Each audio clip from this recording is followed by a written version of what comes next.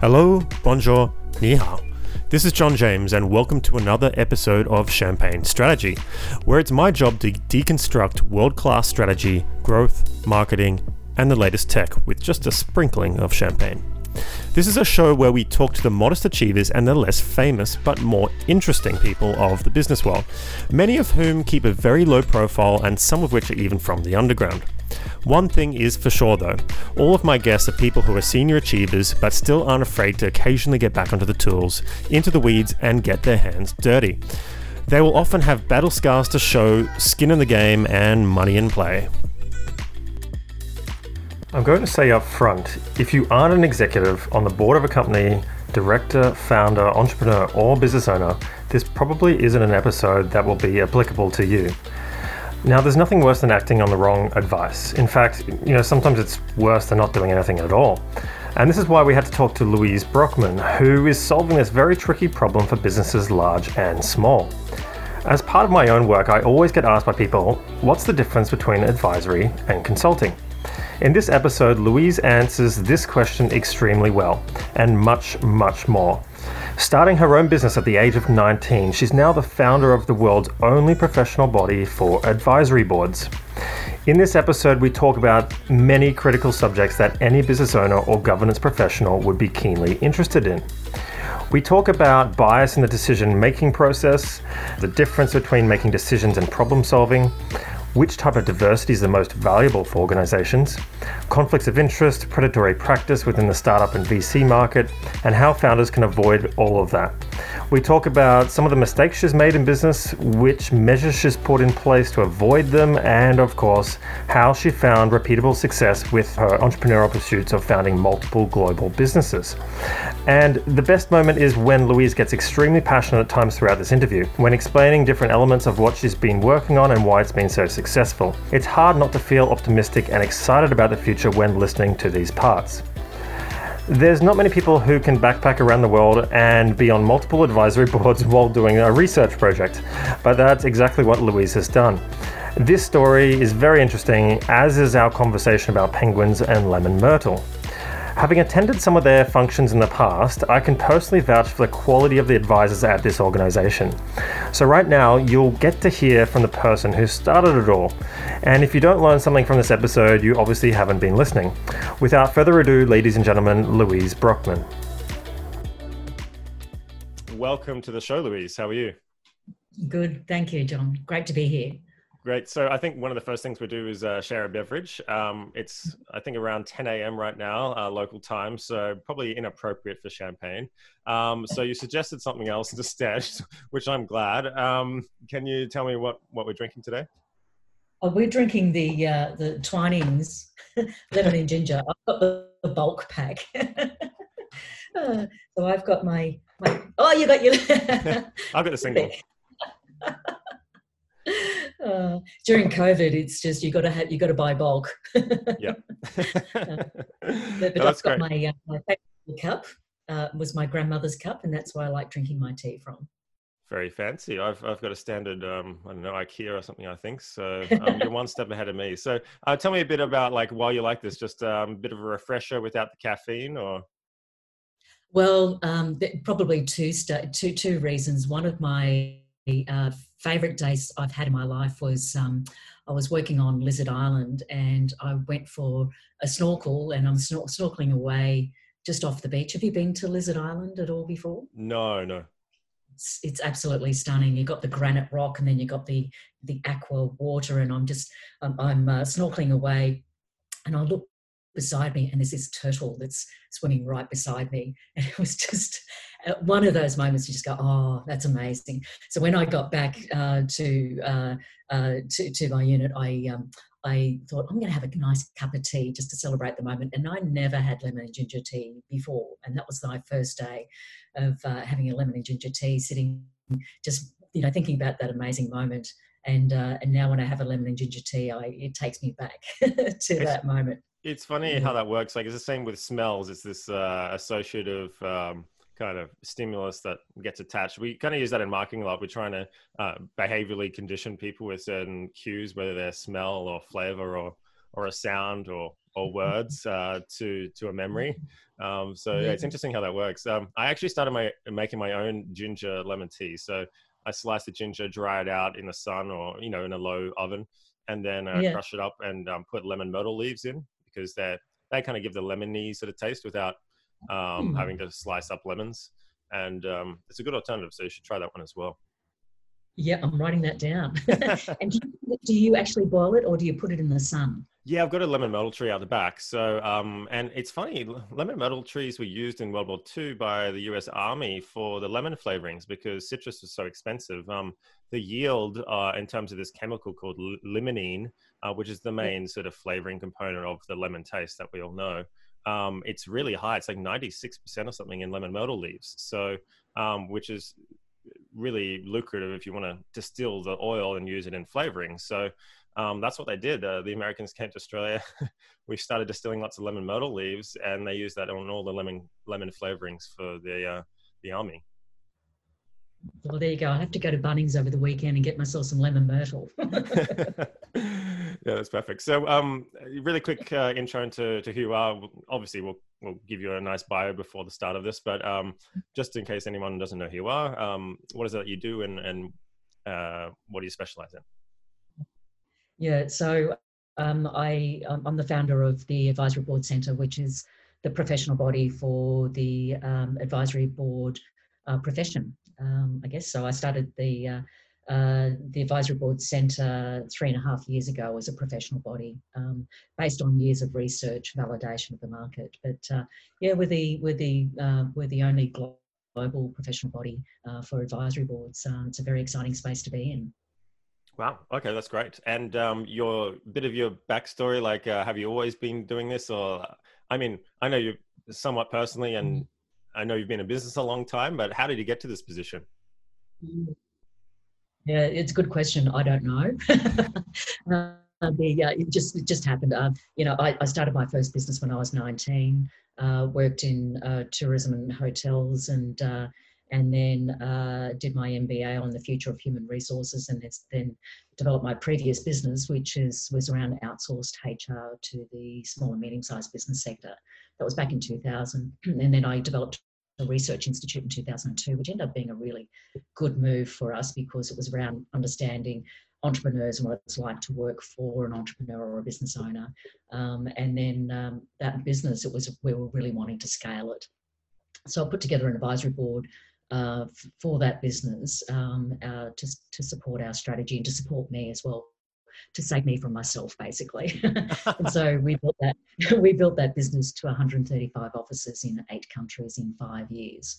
And then when I sold that business, I just felt so eternally grateful for what that advisory board had done for me, both for the business as well as for me personally, that I thought, if they can do that for me, what can it do for other people? So everyone in the advisory board space, everyone was just doing their own thing. And it was like everyone's being free range chickens. So there was actually no commonality. And a lot of people develop advisory boards and sit on them. So I spent 5 years to research, test and validate the market, to look at what different advisory structures are, what's happening in the consulting sector internationally as well as in Australia.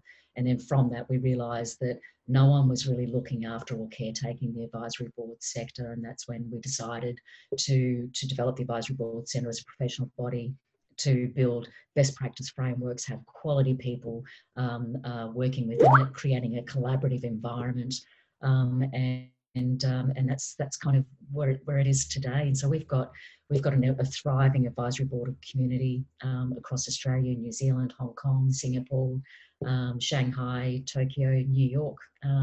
So it's just going from strength to strength, just based on really high quality, sophisticated people who are really humble and really supportive of the business sector that need it the most. Well, that's So great. it's a bit of a ride. Yeah, I mean, Yeah. that's great.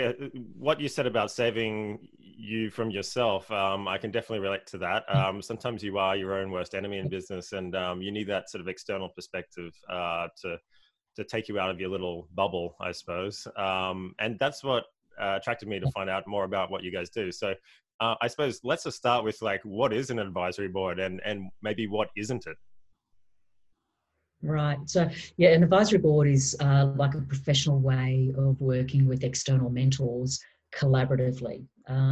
So it's not like a one-on-one engagement where you engage one consultant and it's linear. It's one person, and it's also a collaborative environment where you have different people or mentors or advisors that come from different backgrounds, so they're not all the same. So when you have an advisory board, the most common structure, John, is that a business will have an independent certified chair that will establish an advisory board. Generally takes about 3 months to establish one. Really identify what are the key priorities for that business, and then bring in the advisors that are fit for purpose for that particular business. Those advisory board meetings are generally 4 to 6 times a year that they meet. And you measure economic impact on an annual basis. So you make sure the advisory board is really on track. But it's a great way to be able to really support the what's next for any business. It's very different to a governance. Yeah. So one thing I see a lot, maybe just in the tech space as well, is you see a lot of advisors saying they're advising the startup, but often they're just planted there by like the VC, or they've got a member sort of with some kind of equity stake, and they call themselves an advisor, but perhaps they aren't. I mean, what does advisory boards get confused with? So you've got a very structured process and provisions around how an advisory board should be run with the Advisory Board Centre. What do you see is maybe the opposite end of that? I think there's an important piece here, though. The advisory board sector, it's not regulated or legislated. So it can take on a lot of different forms to make it fit for the environment that they're in. So a scale-up business, say $1.5 million business, may have specific needs that are very different to a corporatised advisory board, as an example. So it needs to be able to be flexible to meet the need of the environment that they're in. So it can take a lot of different forms for it. What it is, it's not a governance board. So a governance board is a decision-making model, and it's binding. It's binding on the organisation. It's binding on the directors as well, where they're personally liable. An advisory board is more about a problem-solving environment where the decision stays with the business owner or the organisation. And it's not the advisors there to be able to say what you should and shouldn't do. It's more about road testing, problem solving. It's a thinking system, and then the decision stays with the business owner or the organisation. That's why I loved it, because I wanted the support with the really fine minds, but I didn't want to lose control of my business or the ability to be able to make my own decisions. Where it gets into trouble, I think, John, is when people mix the role for multiple reasons, where an investor gets involved in an advisory board. That's where it becomes problematic and it becomes grey about what is it? Are they becoming shadow directors when they are an investor as well as sitting on the advisory board at the same time? So there's a lot of situational ethics that really need to be really carefully navigated. And that's why a chair really needs to know what they're doing when they're supporting a business, to make sure the structure is really the right structure for the needs of the business, and you're not creating ethical issues around what that advisory board structure is and what's there to do and what it's not there to do. Part of that challenge was for us is when we developed the world's first best practice framework that was released in February this year, which was really good timing with COVID actually, is that in best practice, people mainly think about best practice standards, which is around process. But the process can really change in an advisory board because of the inherent flexibility is its strength. So when we built the best practice framework, it needed to be principles-led, which is around ethics frameworks rather than process-led, because the process can change. It means as a sector, it would break because people want to do a lot of different things with it because they can and they should. So the main thing is around understanding where the boundaries are, having ethical frameworks and making sure people don't create shadow directorship issues around their advisory board structure. That's where it gets into trouble. Okay. I mean, this is an interesting area. I mean, we could talk about this for forever. There's some recent examples with certain business people in the state of Queensland, which is allegedly, had shadow directors acting. I won't mention who, but I have heard about that, perhaps with that example in mind. And I suppose I've heard some stories as well from the consulting industry where perhaps some conflicts of interest go on between the contract. And that brings me to ask about, what are the other types of external advice that businesses and directors may seek. So talking about sort of product substitutes to what you've created with the Advisory Board Centre, what do you see a lot of other people doing to seek advice for their business? Yeah, there are so many different types of advice, and it goes from the spectrum of informal to formalised. One is not more important than the other, though. I think what's important is what is the right advisory structure for the situation. An advisory board is not the answer to everything, and it doesn't replace other forms. And I think that's really important to know, because sometimes at the informal level, where you've got family and friends who have been giving you advice since the day you were born, through to peers in business and peer networks, which are really the socialisation of entrepreneurs and business owners is so important. Through to business networks, which is another way of people getting advice where it's really opportunistic and get support collaboratively from other business owners. That I think that's really important part. But then you get informal advisory boards. That's where in the past majority of advisory boards have been, where a business owner will get together a group of people they might know, they might include their current professional service providers. They'll sit around the table, they don't get paid, but they'll just generally talk about business. They kind of fizzle out. But if you have no budget and you're trying to do something, I think good on you for giving it a go, but they're not as impactful long-term or strategic. Then you get the one-on-one engagement where you get the consultant, the professional services provider, a consultant or a mentor or a coach, and that's that one-on-one engagement. That kind of advice is really very project-led or very specialised-led. Where it gets challenged is where business owners look for one person to have the answer for everything. And because an individual gets asked to fill a particular space, that from the goodness of their heart, they'll try and fill it, but may not necessarily be they may not necessarily be the right person to be providing that advice. So that's where it becomes grey around that individual engagement. The next level of advice that becomes more formalised is a formalised advisory board, where you've got understand really what your strategic priorities are, and then you build your advisory board structure specifically for that need. Generally, an advisory board group will work together for about 3 years, and then you change them over based on what the changing needs of the business are. Then the most common structure for an advisory board is 5 people, 2 people internally, 2 external advisors, and a chair. Then the most formal structure is a governance board, where it's the serious undertaking of generally around 7 people. They meet 10 to 12 times a year, and it really is. That's where it's a hot spot at the moment with regards to personal liability, business liability, the decisions that are being made. And you may have seen in the Financial Review just last week about how they're also being hit with regards to directors and officers insurance. So it's very expensive. So that governance boards, I think, have been so challenged at this time that I'm really looking forward to the advisory board sort of sector supporting governance boards more with the big job that they've got at hand. Yeah, well, I think you touched on a good point there in terms of there's no other time like now to test governance structures and advice on businesses and how to adapt to situations. So that's, one of the reasons I really wanted to talk to you, because, getting the right advice by professionals who are probably the best to provide that advice in a way that is most effective is challenging at the best of times. So I was really interested to hear what you're doing there in terms of having a formalized structure and processes in place to help mitigate some of that risk, I suppose. So that brings me to like some of the biases, and we do this a lot in the marketing and sales sector, human biases.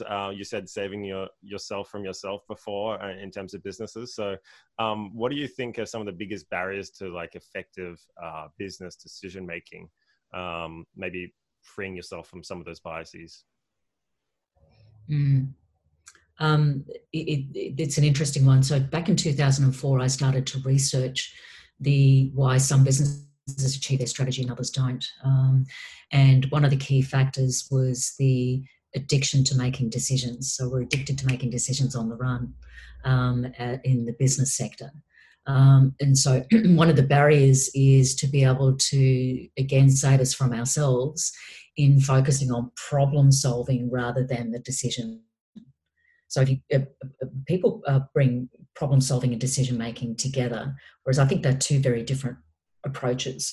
If you focus on problem solving and the options and really digging deep, then the answers generally reveal themselves, and it may be different to the kinds of decisions that you would normally make.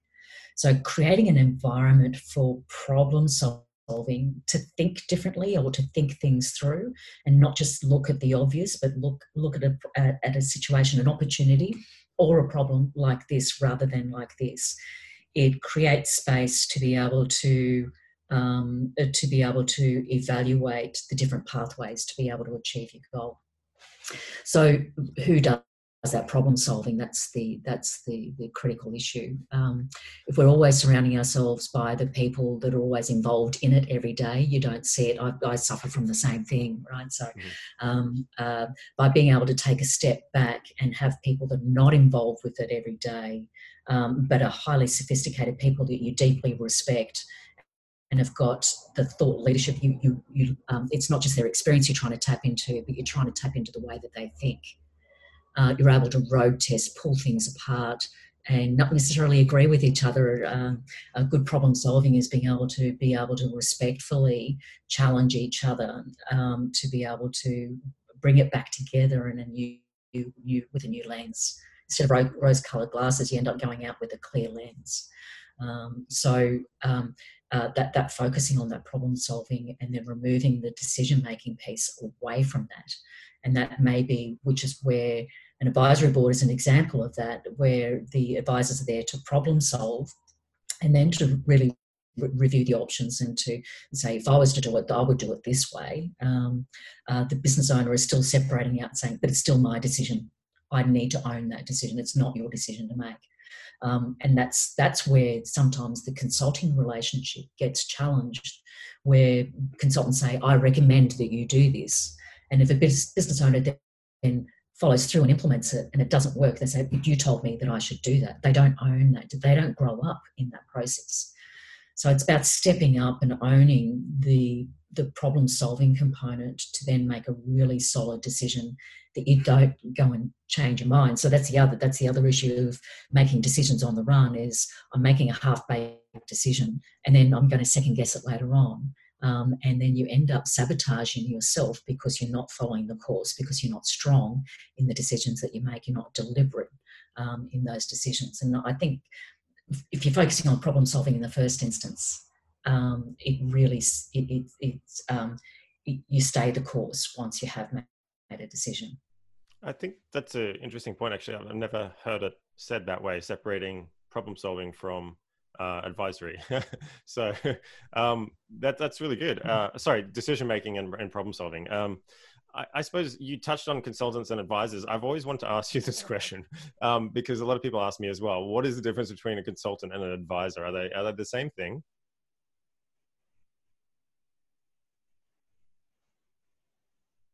No, really, really very different things. We've actually just released a e-learning program around building a portfolio career, because we're getting a lot of people now building portfolio careers, which is great. They don't necessarily understand the difference about being an advisor or a consultant or a contractor or a director, and they are really very different things. The consultant is really someone who their value is what they know, and also maybe what project that they're being involved with. So a lot of consulting roles are 3 to 6 month type of roles, and they provide recommendations, right? So they're saying that what I know is the most important thing, and I recommend this to you. And it may be then you get a contractor that may come in and do the piece of work. So a consultant is different to then a contractor. Contractors are there to fulfill a particular function. Very often those two get mixed up. And so I've had the situation myself where I say, I need a contractor to do a piece of work. They come in and do the piece of work and all they want to do is consult to me. And I think, no, I just want that piece of work done. Maybe underneath they always wanted to be a consult consultant. Me, do the piece of work. Yeah, that's right. So being really clear around your brief about what is it you're looking for, even I suffer from that sometimes, just going, and so be clear around that up front. Then the consultant providing recommendations to an advisor, which is about road testing ideas and evaluating options, is that so that they it's kind of the less that you do, the more valuable you become as an advisor, because you're not there to sell a piece of work. Where it gets problematic, though, is when someone tries to be an advisor and then selling a piece of contracting work or consulting work at the back end. That's where sometimes it can work, but sometimes it doesn't. And a lot of business, mainly the business sector, find that really challenging, because they say, is that advice from you because it's good for my business, or is it because you're trying to sell me something? And that trust gets undermined, because you're second guessing why are you providing that advice to me now. So separating out the role of an advisor to that of a consultant or a contractor, I think it's really important from an ethical point of view, but also from a trust point of view. We have an ethics framework that we have for the advisory community to really help them navigate those relationships. Most of the time, it's important to separate it out, but sometimes you've got to look practically at the situation and what is it that I can do to help someone else. But it just needs to be navigated very carefully.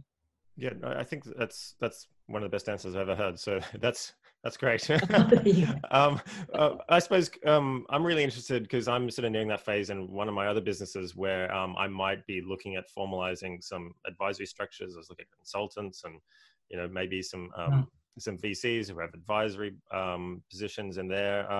So pretend that I'm at this sort of stage of my business where I'm looking for external advice to really take my business to, quote, the next level.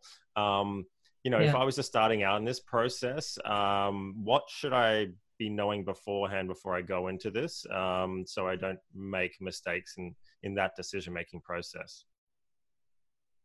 Yeah, it's a very important phase, John. And I'll just take maybe a step back to explain the process that we undertake. In the market, before the Advisory Board Centre existed as an independent professional body, when someone looks at, saying, an advisory structure or an advisory board structure, they go immediately to a player. So you're assessing the model or the different options and the person at the same time. So it's a complex decision to make. So 2 years ago, we developed the Advisor Concierge brand, specifically in the market to bridge the gap between the business needs and the business community and the advisor community. So the Advisor Concierge is a process where we would sit down, John, and have a chat, talk about where your business is, what your objectives are, and then we would reconvene and we would see what options are. The key part to exploring what is the right advisory structure is to identify what your priorities are for the next 12 to 18 months. If you know what your we talk about the top three a lot. If you can get clarity around your top three, then we can scope out, is an advisory board structure the right approach for you? Is it a mentoring approach? Is it you need investors, or do you need specialists to come in, or do you need a governance board? It could be different things. Then based on what your top priorities are, it would then scope out what are the different advisor backgrounds and experience that you need to tap into to solve whatever it is that's what's next for you. No advisory board is the same. And you've got to be really mindful of that, because the needs of a startup to a scale-up is different to a 1.5 to a $10 million business, 10 to 30, 30 to 50 million, 50 to 100 million, and 100 million plus. Then you get corporatized advisory boards, which is another beast altogether. If you get that clarity around your priorities, then you scope out the backgrounds and what that collective group would be, then those opportunities is what we call an expression of interest that goes out to the advisory community, and those advisors, once they understand what your needs are, would apply for that, go straight to the business owner. What's important in all of that is we decided strategically and with absolute intent that we would not charge for that service. Because 92% of businesses, when they come to us, they say, we know we need something, we don't know what, and we've never had an advisory board before. We don't take percentage fees, rebates, or any kickbacks either out of any arrangement. So we are Switzerland in that process. So we only want the best for the business sector, and we do that hand on our heart because the business sector, especially the mid-market, needs as much support as it possibly can. And we help the advisory community to stay on their A game, because the advisory community needs that ongoing professional development. They need that credential. They need to be focusing not only what they know today about their market insight, but they also need the foresight for what's next and stay one step ahead to really add value in the advisory board setting. So that's where our key focus and our revenue model comes from, is supporting the advisory community. The business sector is a service where we can really truly independently evaluate and support them where we don't have any skin in the game, and to make sure that the best interests of the business owners at heart. Yeah, I think you touched on a good point there, because I came to a couple of your events and mingled with the advisors that were in the crowd, and I was very impressed by the quality and the depth of their knowledge. There's not many people I can talk to at that level, and there was a whole room full of them. So I was kind of really excited and having really great discussions. And I suppose then I was interested in, okay, well, what are the red flags? If I'm a business wanting to get an advisor, are there any sort of telltale signs that are really indicators of, like, maybe that person isn't a good choice to advise my business, and maybe I should go to a more formalized structure or hire your services, for example, to find those people? Any telltale signs that you know of? Well, you got to be crystal clear in your own mind. What is it that we need? When business owners, including myself, meet amazing people as advisors, you're like a kid in a lolly shop. You go, oh, I just want everybody. I get a bit from you, a bit from you, and that can be a problem. So before you actually start meeting advisors, be crystal clear about what your business needs. So when you meet advisors, you are meeting them with purpose, and you are meeting them from a sense of control about this is I know what I'm looking for, and then I can assess advisors based on the need of the business, and that gets the subjective component out of selecting advisors. A bit like people are quite good in selecting employees, but not so discerning when they come to their advisors. They go based on recommendation, but then maybe not dig any deeper. So when you listen with purpose, you're able to then select the right advisors for the business for what you need today, which is why take a step back and focus on what your needs are first. Take time on that, and then you can be really purposeful. Telltale signs for advisors, I think, is important, making sure that you ask the right questions around not only their experience, but what they've been involved with in other organisations, but what they have personally done. So some advisors can be talking about, we did this and we did that as an organisation. It's about asking questions about what did you do, and getting that absolute experience that they've had skin in the game with. Because if you take someone on as an advisor that's had this large corporate experience, they may not necessarily have been firsthand in the actual initiatives that they're talking about. They're just talking about it. They may not know the graveyard that sat behind that decision, where business is tough. So knowing where that first-hand experience is, I'd say really look at how they listen, and if they've been briefed prior to meeting you, given some information, what kind of homework have they done? How much are they really intellectually curious about what you're doing? How interested are they in your business? Because they need to be a fan. You can't just sit on an advisory board as a gig. They've got to be really engaged with the business and be a champion for that business at the same time. That's part of the legacy. Just what you said there, like skin in the game, that's really interesting. And when you were just explaining that, it reminded me of that Steve Jobs video, where he's making the analogy of any consultants in the room, and they've never eaten the fruit, and he talks about a banana. I'll put the YouTube link, but it's pretty hilarious. And I don't want to say anything against consultants, because I think, like you said, they have their place. But he did raise a good example of what you just said in terms of if you haven't owned and dealt with that initiative over a period of time, had skin in the game, and seen it either be successful or unsuccessful, and own that for a period of years, better or for worse, then it's a different level of understanding. So yeah, I think that's a great answer.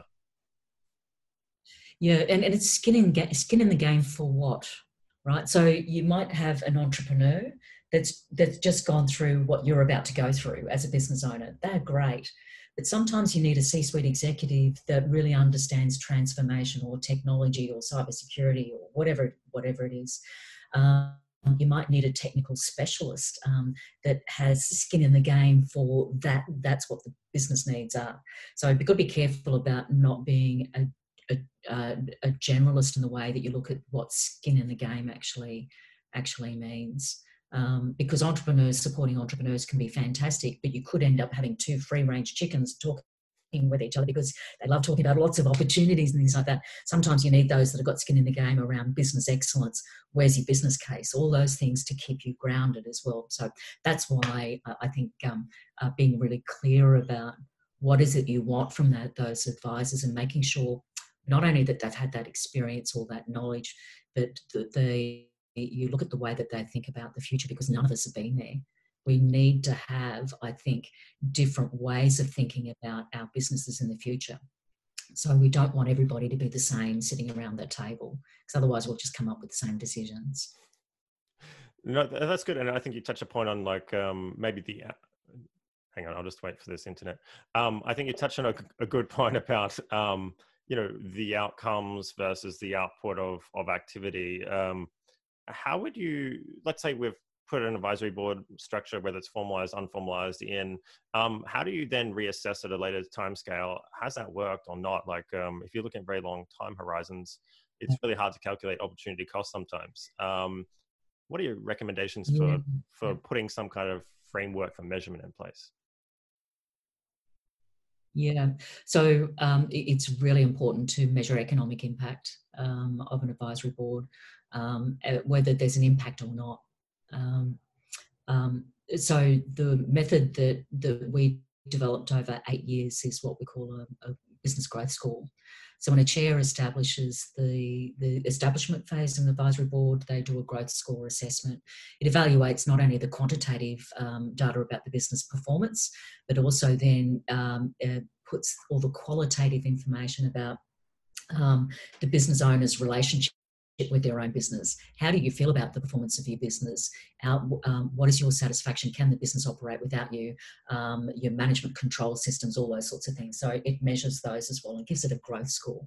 And then if you do that on a 6 monthly or an annual basis, you can then measure the impact of that advisory board, but then you can also measure what's next. So if our priorities have changed and are different to what they were 12 months ago, you can actually see that. And then evaluate if our priorities have changed. What are our top priorities now? Are our advisors still the right advisors to be able to meet that future challenge? Because you might need to swap people out. So it gives you validated evidence around the effectiveness of that advisory board and the effectiveness of your own decisions. So I've got an advisory board for my business, and I love and hate my advisory board, right? Because if they catch me out with something that I don't know about my business, I go, oh, I should have known that. And we have our own growth score as well. And when you measure economic impact, you can see where you could put pressure points in your business to decrease maybe your result of your business to be able to achieve a bigger result later on. So it helps you to understand where those levers are and how to control that. The business growth score is the method that we use. Back in 2002, when I started the Research Institute, I realised the biggest HR challenge of any business is the business owner themselves. So if the business owner is not satisfied with their business, that's a major HR challenge, right, for everybody. Mm-hmm. So, and you can tell when a business owner is, if they're in a really positive place with their business, they've got the energy and the drive and the commitment to the next stage. But if they're a victim to their business, it needs to be really not judged, it needs to be understood. Because you can put whatever strategy on a piece of paper, but if it's not going to be driven with the right intent and the right positive energy that sits behind it, it's always going to be really difficult to crack that. And no advisory board is going to be able to support a business owner that's really not deeply engaged with their own business. It's funny you mentioned that, because obviously I deal a lot with entrepreneurs, and the mental strain running a business that could be struggling is like unbearable, and it sort of cascades down from that point. And, there's this finite time period when you start a business to your enthusiasm sort of waning if you're not getting that positive reinforcement from the market. And you're exactly right there. That drive can dissipate. And when that happens, then everything falls on itself, and they start sort of withdrawing from maybe advisory that they may need. So it's an ego check, isn't it, at the same time? Yeah, look, I think all of us, I have a love-hate relationship with my business every day. I love it, I hate it. Same. Yeah, so and it comes down to, the importance of having the right collaboration around you, collaboration with your employees, your suppliers, your customers, and it's an ecosystem. And you're there not just to be there for yourself, for your own business, but you've got this ecosystem around you that you've got to be able to support. So you've got to get out of your own bubble and get out of your own head. And then sometimes you do need to make those tough decisions. You go, you know what? It's time to get out. Or in a current situation, there's a lot of compassion that's needed around advisory boards and advisory structures where some businesses are not going to survive this. So how are they going to be able to do that while still saving face and still feeling good about themselves? And I think that's also being, you've got to be real, you've got to be genuine in this space to be able to help people make some difficult and support them as they are making difficult decisions in transition. I just thought about what you've created. It's a way of judging a business dispassionately while still being a passionate business person. Yeah. There's business owners sometimes don't enjoy the experience with a consultant because they feel judged, right? Where an advisory board, and particularly the chair, it's really important that they're not there in judgment. They're not there to audit the business and say that's right or wrong. They're there to understand the need of the business owner. What is it that you want from this business, and how can we help you? Sure, you make some decisions that could sometimes think that was a great decision, but it was actually pretty dumb. That you've got people that will there say, okay, well, yeah, that's pretty tricky. What are you going to do about it? And help them navigate that. So the difference between judgment versus understanding is a big point of difference between being a consultant and having an advisory board. If I feel like I'm being judged, if I feel like I've been judged by my advisory board, you shut down. Yeah, definitely. I really want to get, I know you can't talk too much about some of the work you do for obvious reasons, but I have heard stories of, within my industry, of the tricks and games that go on between different forces of power, say the investors versus, the board and management. So really interested to hear sort of if you've heard any stories of things that have gone really badly and why and how that happened. All the tricks that go on. Wow. You talked about shadow directors. Yeah. So when there's multiple agendas, it's tricky. There's predatory practice that occurs in the startup, scale-up market where you're presenting one thing, but there's actually another opportunity there. I think where where it gets really tested is when you're trying to do multiple things with the guise of one. When you're combining being an investor and an advisor, it can sometimes work, but when you're an investor in a chair, it's really tricky. I even messed up on that myself. So I've made some really bad mistakes really well.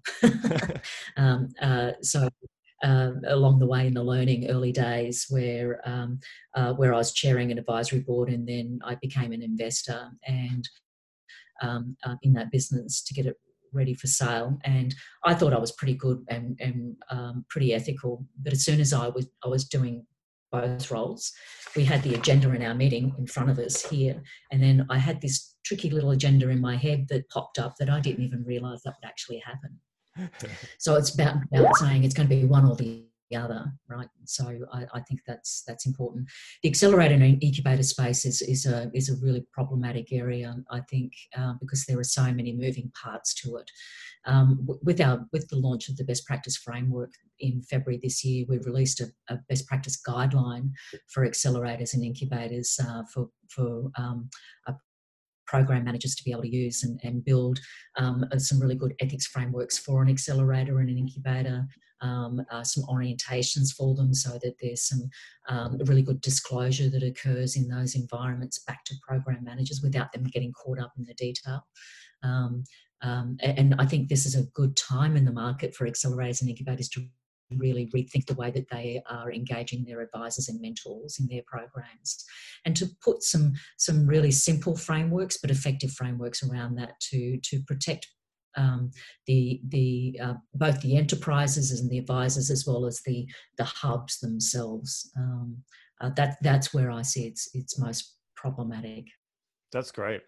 Yeah, because I hear a lot about the what I call the VC games that goes on, especially in the US, and I hear from some of the people that have been trampled by it, and it's pretty tragic. So I think the service you're offering is maybe a good way to perhaps limit those downsides if you're a founder. So and it's really good. You mentioned some of your own mistakes, so it takes a lot of courage. So that's great. I try to always encourage that as well. So get rid of my ego and leave that at the door, and I think your business does better for it. So which brings me to another question.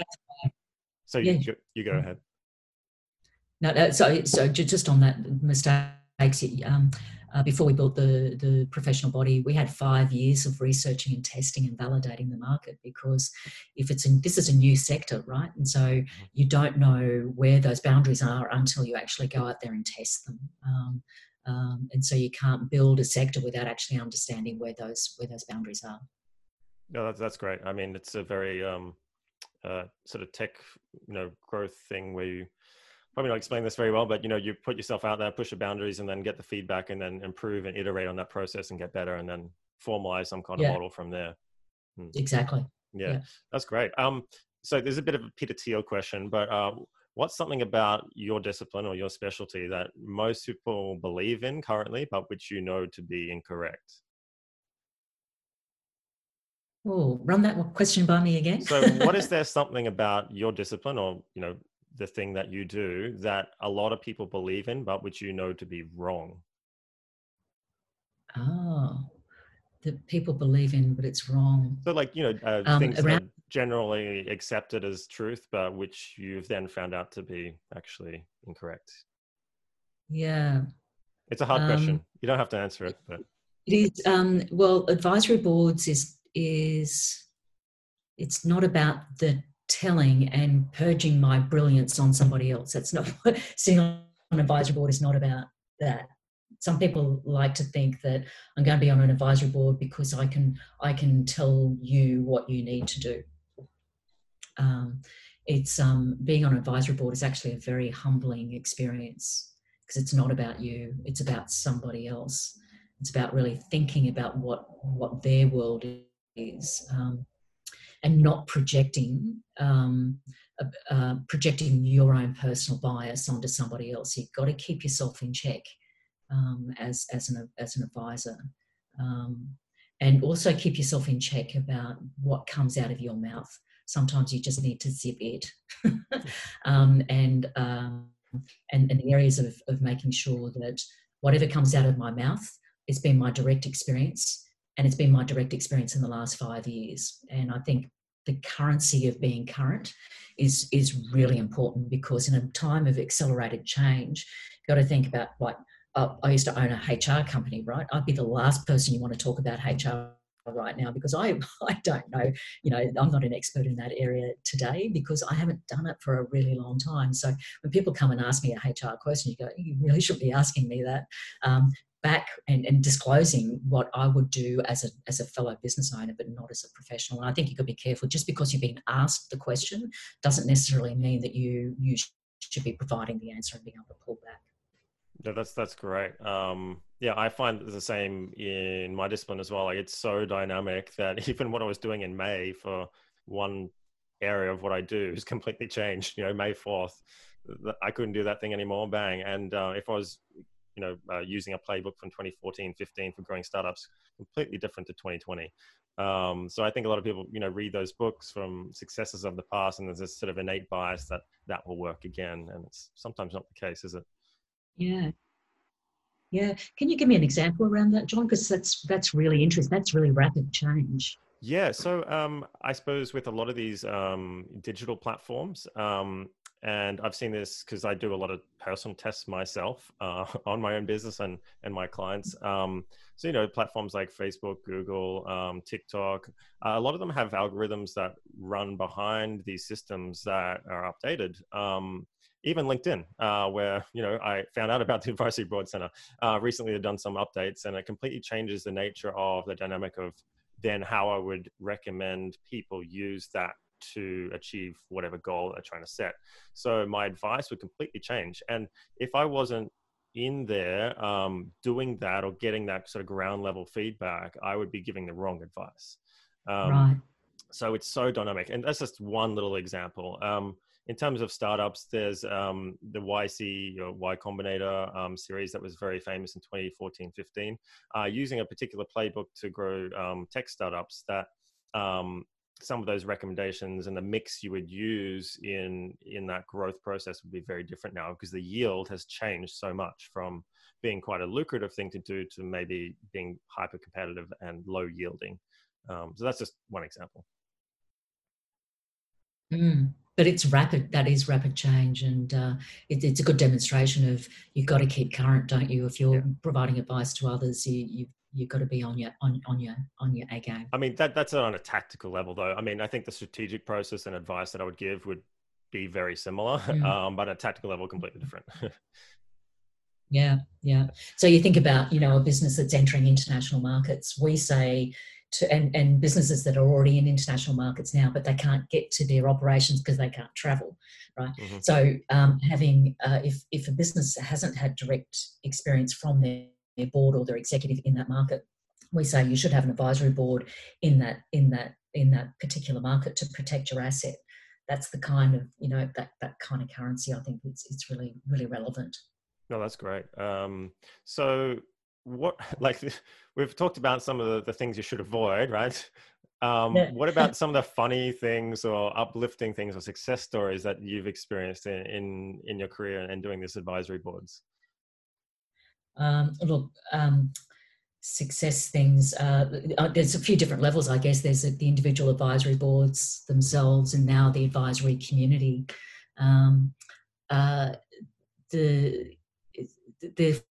There are funny things that happen, but what I think has been interesting is a lot of fun things that happen in this space. It's a very optimistic environment. Advisory boards, which is so different to governance boards, where governance boards have to be so careful about what happened and validating what happened. And advisory boards is about what's next, what's going to happen. And it's very optimistic.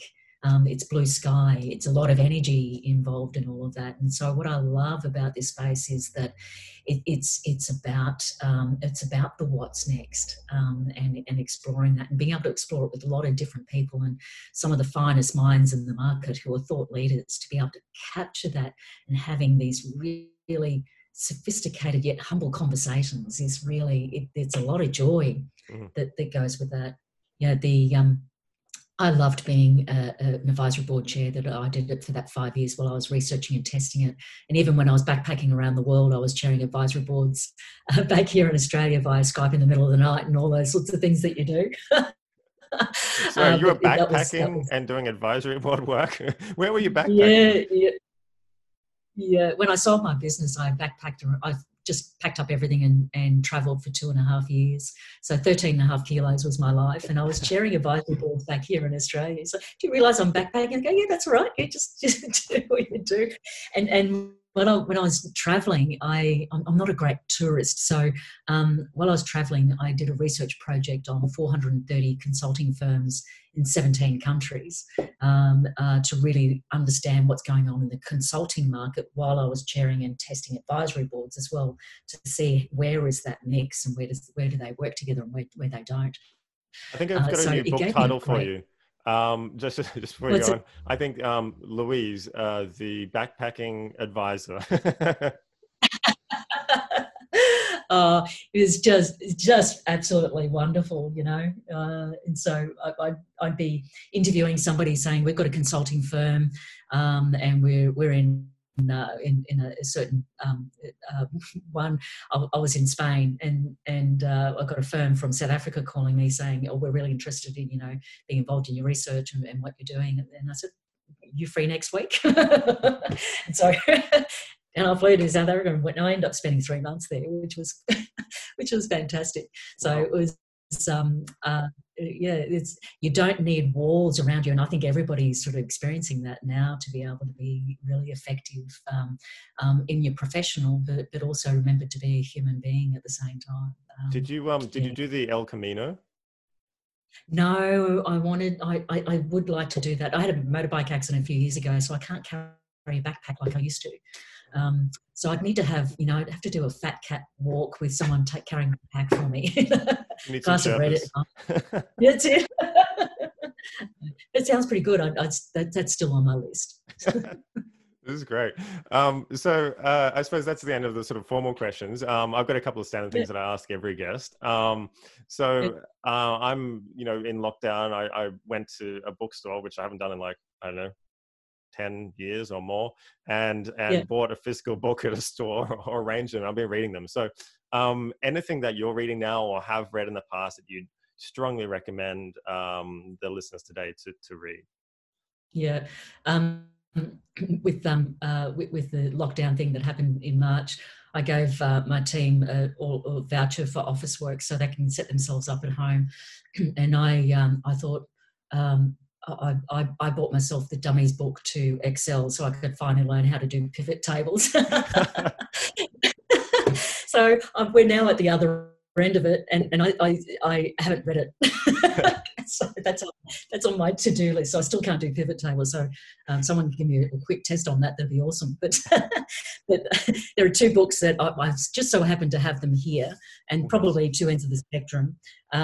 We've been rethinking our 2025 strategy, and one of the books that really were a lot of aha moments for me was Think Like Amazon. John Rossman, it is. Pretty cool book. So I got a lot out of it. I've destroyed the book. Everything's underlined and earmarked, and That's a sign of a notes all good over book.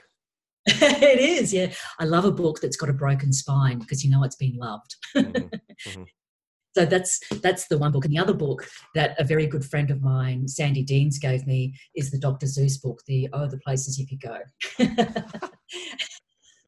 Is this like a It's a business analogy I don't know about, or? No, apparently it's the number one gift for people when they graduate from university. So it's a very good book. So I thought there was this hidden metaphor, like the book Our Iceberg is Melting with the penguins, and it's like a massive metaphor on business solving and teamwork and management. I'm going to write that one down. I think it's called Our Iceberg is Melting. You just Google that. I'll put the links in the comments. But really interesting book. And basically, there's these penguins on this iceberg, and one of the penguins goes, "Oh, I think we've got a melting issue in the core of our iceberg, because no one can see it, and it's just a hypothesis." then everyone doesn't believe him. And then it's the story basically, I don't want to ruin the ending, but it moves from one place, and then how he next change gets other people into the idea, and then testing hypothesis, and then getting buy-in from different parties to then change the thought process of this herd of penguins that are stuck in this iceberg, and whether they should stay on the iceberg or go to a new iceberg. Can I ask, did the penguins form an advisory board? I don't want to ruin the ending, but sort of, you would say. Pretty much. There was a formal structure of 3 or 4 or 5 penguins, I think, all with different disciplines, all with different knowledges, and they're all working together to solve this problem. And so it's actually a fascinating book to read. It's a bit, I think it was popular in the 80s or 90s, and my sister put me onto it, actually. And it was just a fascinating read. So yeah, I think to wrap a boring topic into a novel and a narrative is a skill. And I think they did it really well. Yeah, fantastic. That's great. I'm going to read that. Yeah, definitely. Yeah. And it's very tattered and lots of stuff underlined as well for me. A lot of practical takeaways if you're a manager, for example. Favorite websites that are your go-tos? Anything that you're always visiting? Advisoryboardcentre.com.au. That's the next question. That's the plug.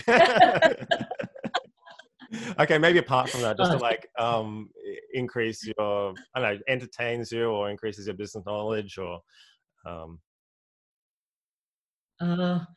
don't have one. The problem with when you Google things, you become a rabbit down a hole, don't you? You just end up having this whole web. I guess the World Health Organisation's got a few hits from me in the last few months.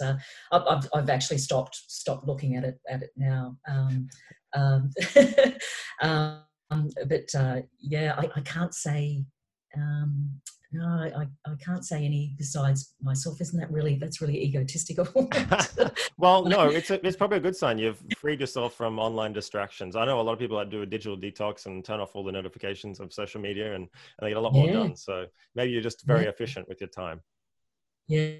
I'm pretty focused. Good.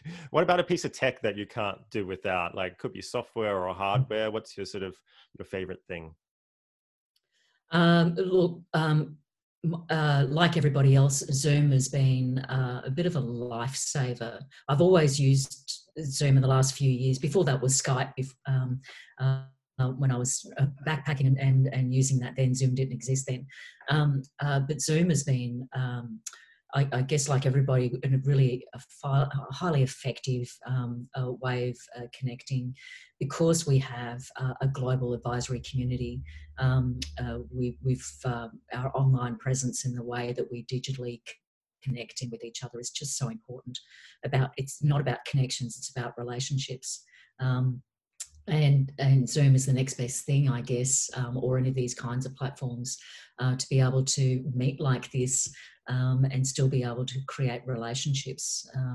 So it's been an absolute must for us, for us to really, we've shifted our business model a lot in the last 3 months, and this technology has been absolutely a must for that.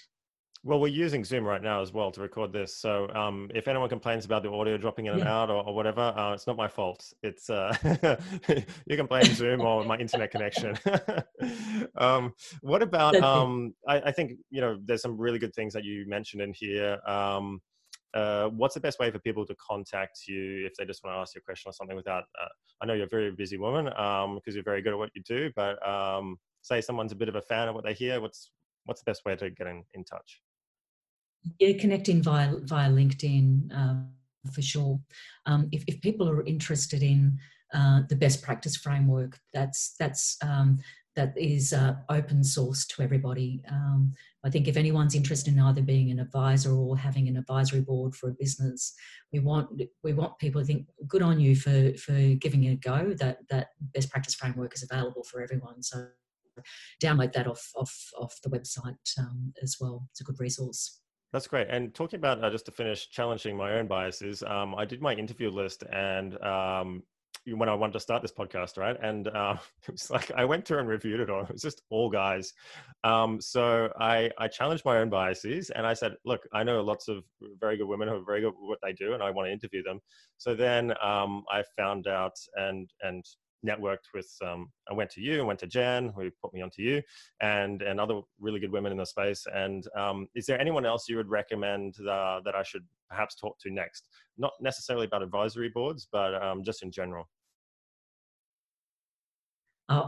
Look, I've got a list. I've got a whole list. So what is it that you want to, what are you curious about? It's around growth of businesses, strategy, maybe with a bit of edge of tech or new approaches to growing businesses and making them successful, or peak performance of people within businesses.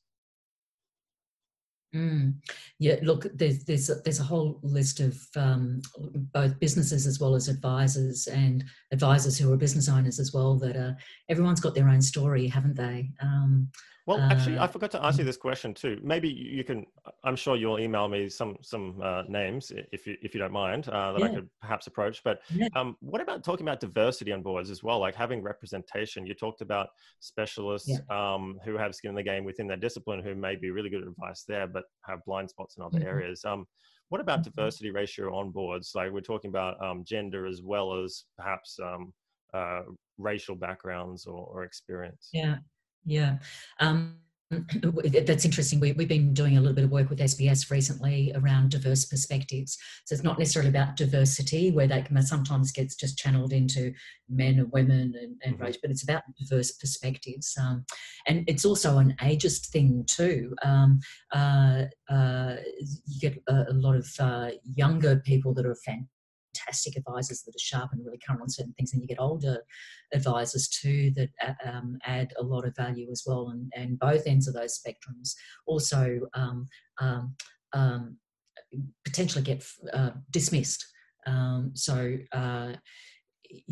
the chair of my advisory board is 35, right? And so just awesome perspective. The thing that we did with SBS was around diverse perspectives around, we think that some of the businesses that are going to really thrive in the uptake after COVID are businesses that are driven by immigrants as well as refugees, because they understand complexity, they understand having to pull a rabbit out of a hat, doing a lot with nothing. So I think, those businesses, we're going to learn a lot from the businesses that are immigrants and refugees, as well as advisors that have come from that background as well. Though I think that group too also have deep connections in international markets with family and colleagues as well. So that potentially people, when we are in a lockdown type scenario, that are going to be really useful for global operations. So I'd say that kind of, if you really looking at really perspectives from immigration and refugee environments, I think that would be a really worthwhile story to tell. Well, that's great. I think that's a great note to finish on. So thanks very much. I think there's a really good conversation. Lots in there that I'm going to ponder, and I'm going to read the books you mentioned, and perhaps you'll be reading about icebergs pretty soon. And yeah, I just want to thank you for your time, because I know you're very busy, and really big fan of what you're doing over there at the Advisory Board Centre. So thanks again, and I'll let you enjoy the rest of your morning. Yeah, likewise. See you soon. Well, it was a great episode, and as a business owner myself, I got so much out of that interview. I've witnessed firsthand the conflicts of interest and issues that plague business growth. So I really wanted to ask Louise all of these questions, and I know that the answers she gave probably cleared up a few niggling questions that you had also. Business ownership and governance is a very hard game. So if there's something that makes it easier to avoid these problems before they become an issue, then I'm all for it. And as always, go to the James Hammond blog page to view a full list of all the websites, books, resources, and everything else mentioned in this episode. I do this to save you time so you can relax and just focus on listening. This is episode 6, and while it isn't officially part of our channel or strategy series, Louise's wisdom about approaching problem solving can be applied in all areas of business or your professional career. In the next episode, we talk with Edgar Baum, who is a world leader in brand finance, and he's mathematically proven how brand relates to both revenue and expenses for some of the most savvy and largest companies in the world. If you want to escape the world of brand fluff sprouted by agencies or the marketing department, then Edgar is definitely someone you want to listen to. Don't forget to subscribe to the Hybrancy e-newsletter on LinkedIn or YouTube for alerts when the new episode drops. So we have over probably 40 more episodes that will be coming out very, very soon, featuring a very eclectic mix of very wise and very interesting people. But for now, that's a wrap. Take care, and I'll see you again soon.